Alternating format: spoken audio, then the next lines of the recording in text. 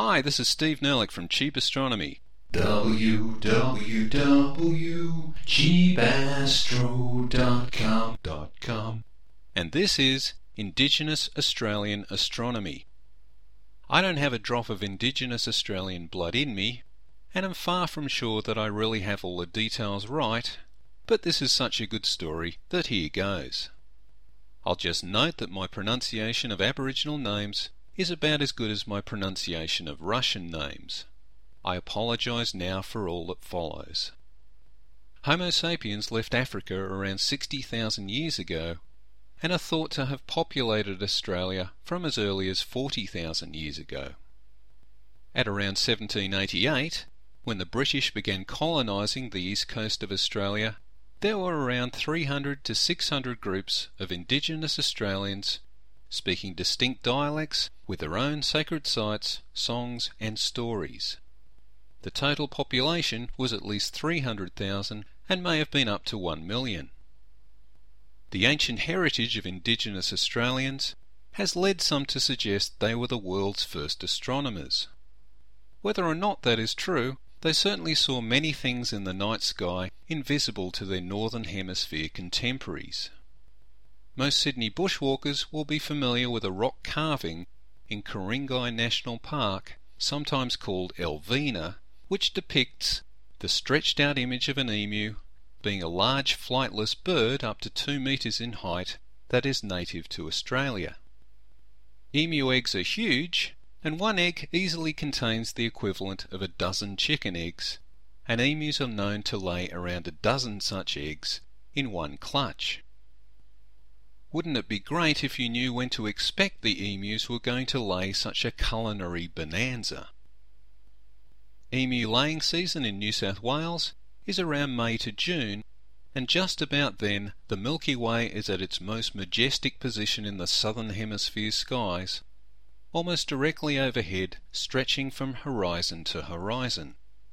The Southern Cross overlies the Milky Way, and adjacent to the star Beta Crucis is the Coal Sack, a dark gas cloud made obvious by the bright surrounding nebulosity of the Milky Way.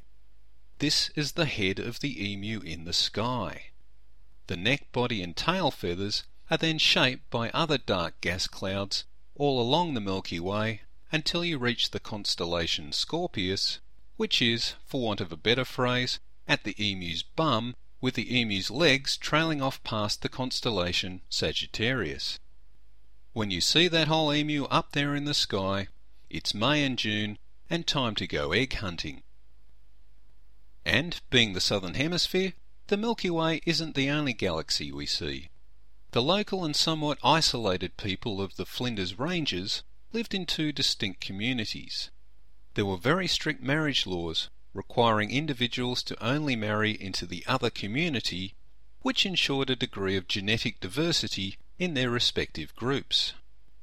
To keep this law, each clan's Dreamtime elder, the Vutha Walka, remained forever in the sky, watching their every move, and the people seem well aware these two astronomical objects persisted through night and day, revolving eternally around and around the southern celestial pole.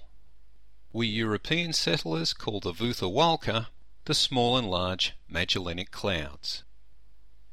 The Kaurna people of the Adelaide Plains region of South Australia thought of the Milky Way as a long river curving through the celestial plains.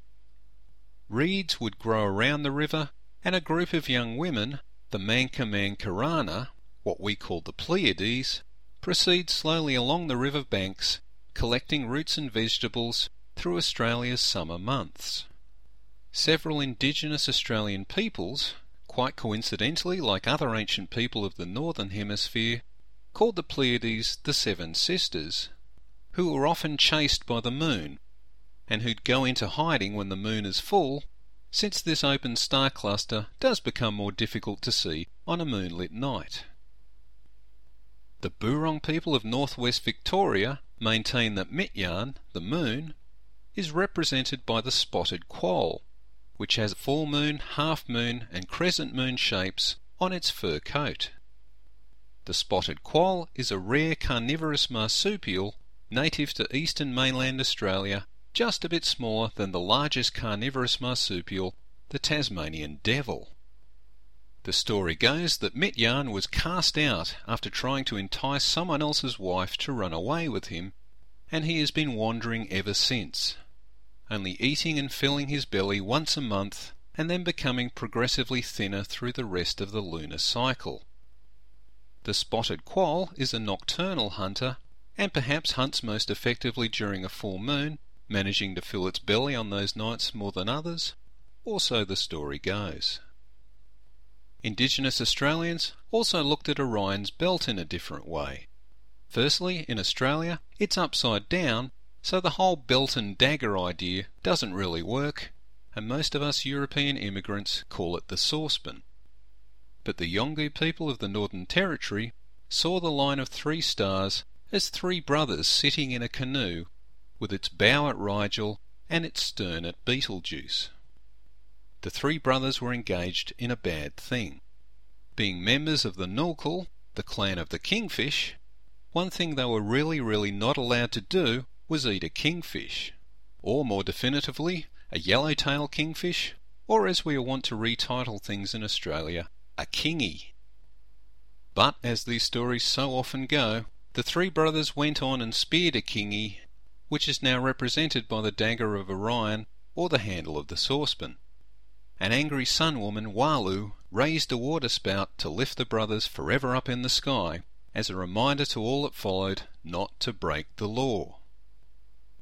Some of the few 18th century Europeans who took an interest in Indigenous Australians often noted how children would sit together in groups, counting almost invisible stars and naming their colours.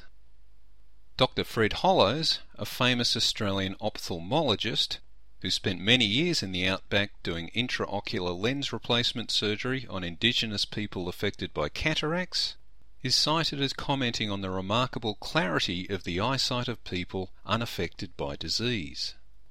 An example of their legendary visual acuity involves the Delphinus constellation, which is in the northern sky and hence only visible in Australia for parts of the year. Indigenous Australians living around the Murray River describe the star Gamma Delphinus as golden and yellow-white, and allegedly the same colour as the Murray cod. In fact, Gamma Delphinus is a double star, an orange subgiant and a yellow-white dwarf companion. The Murray cod, a large freshwater fish, often exceeding 1 metre in length, would, like other fish, often rise to the surface to feed during a full moon. Indigenous Australians frequently caught them by lighting fires on their canoes, which attracted the fish to the surface. However, traditional Indigenous Australian culture is also renowned for adopting a caretakership for the land. The brief appearance of the Delphinus constellation in the sky in September and October coincides with the spawning season for the Murray cod. When Delphinus was in the sky, the people would not fish for Murray cod to ensure the fish had time to breed. Thanks for listening. This is Steve Nerlich from Cheap Astronomy, www.cheapastro.com.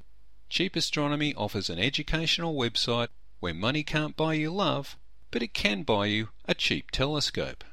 No ads, no profit, just good science. Bye.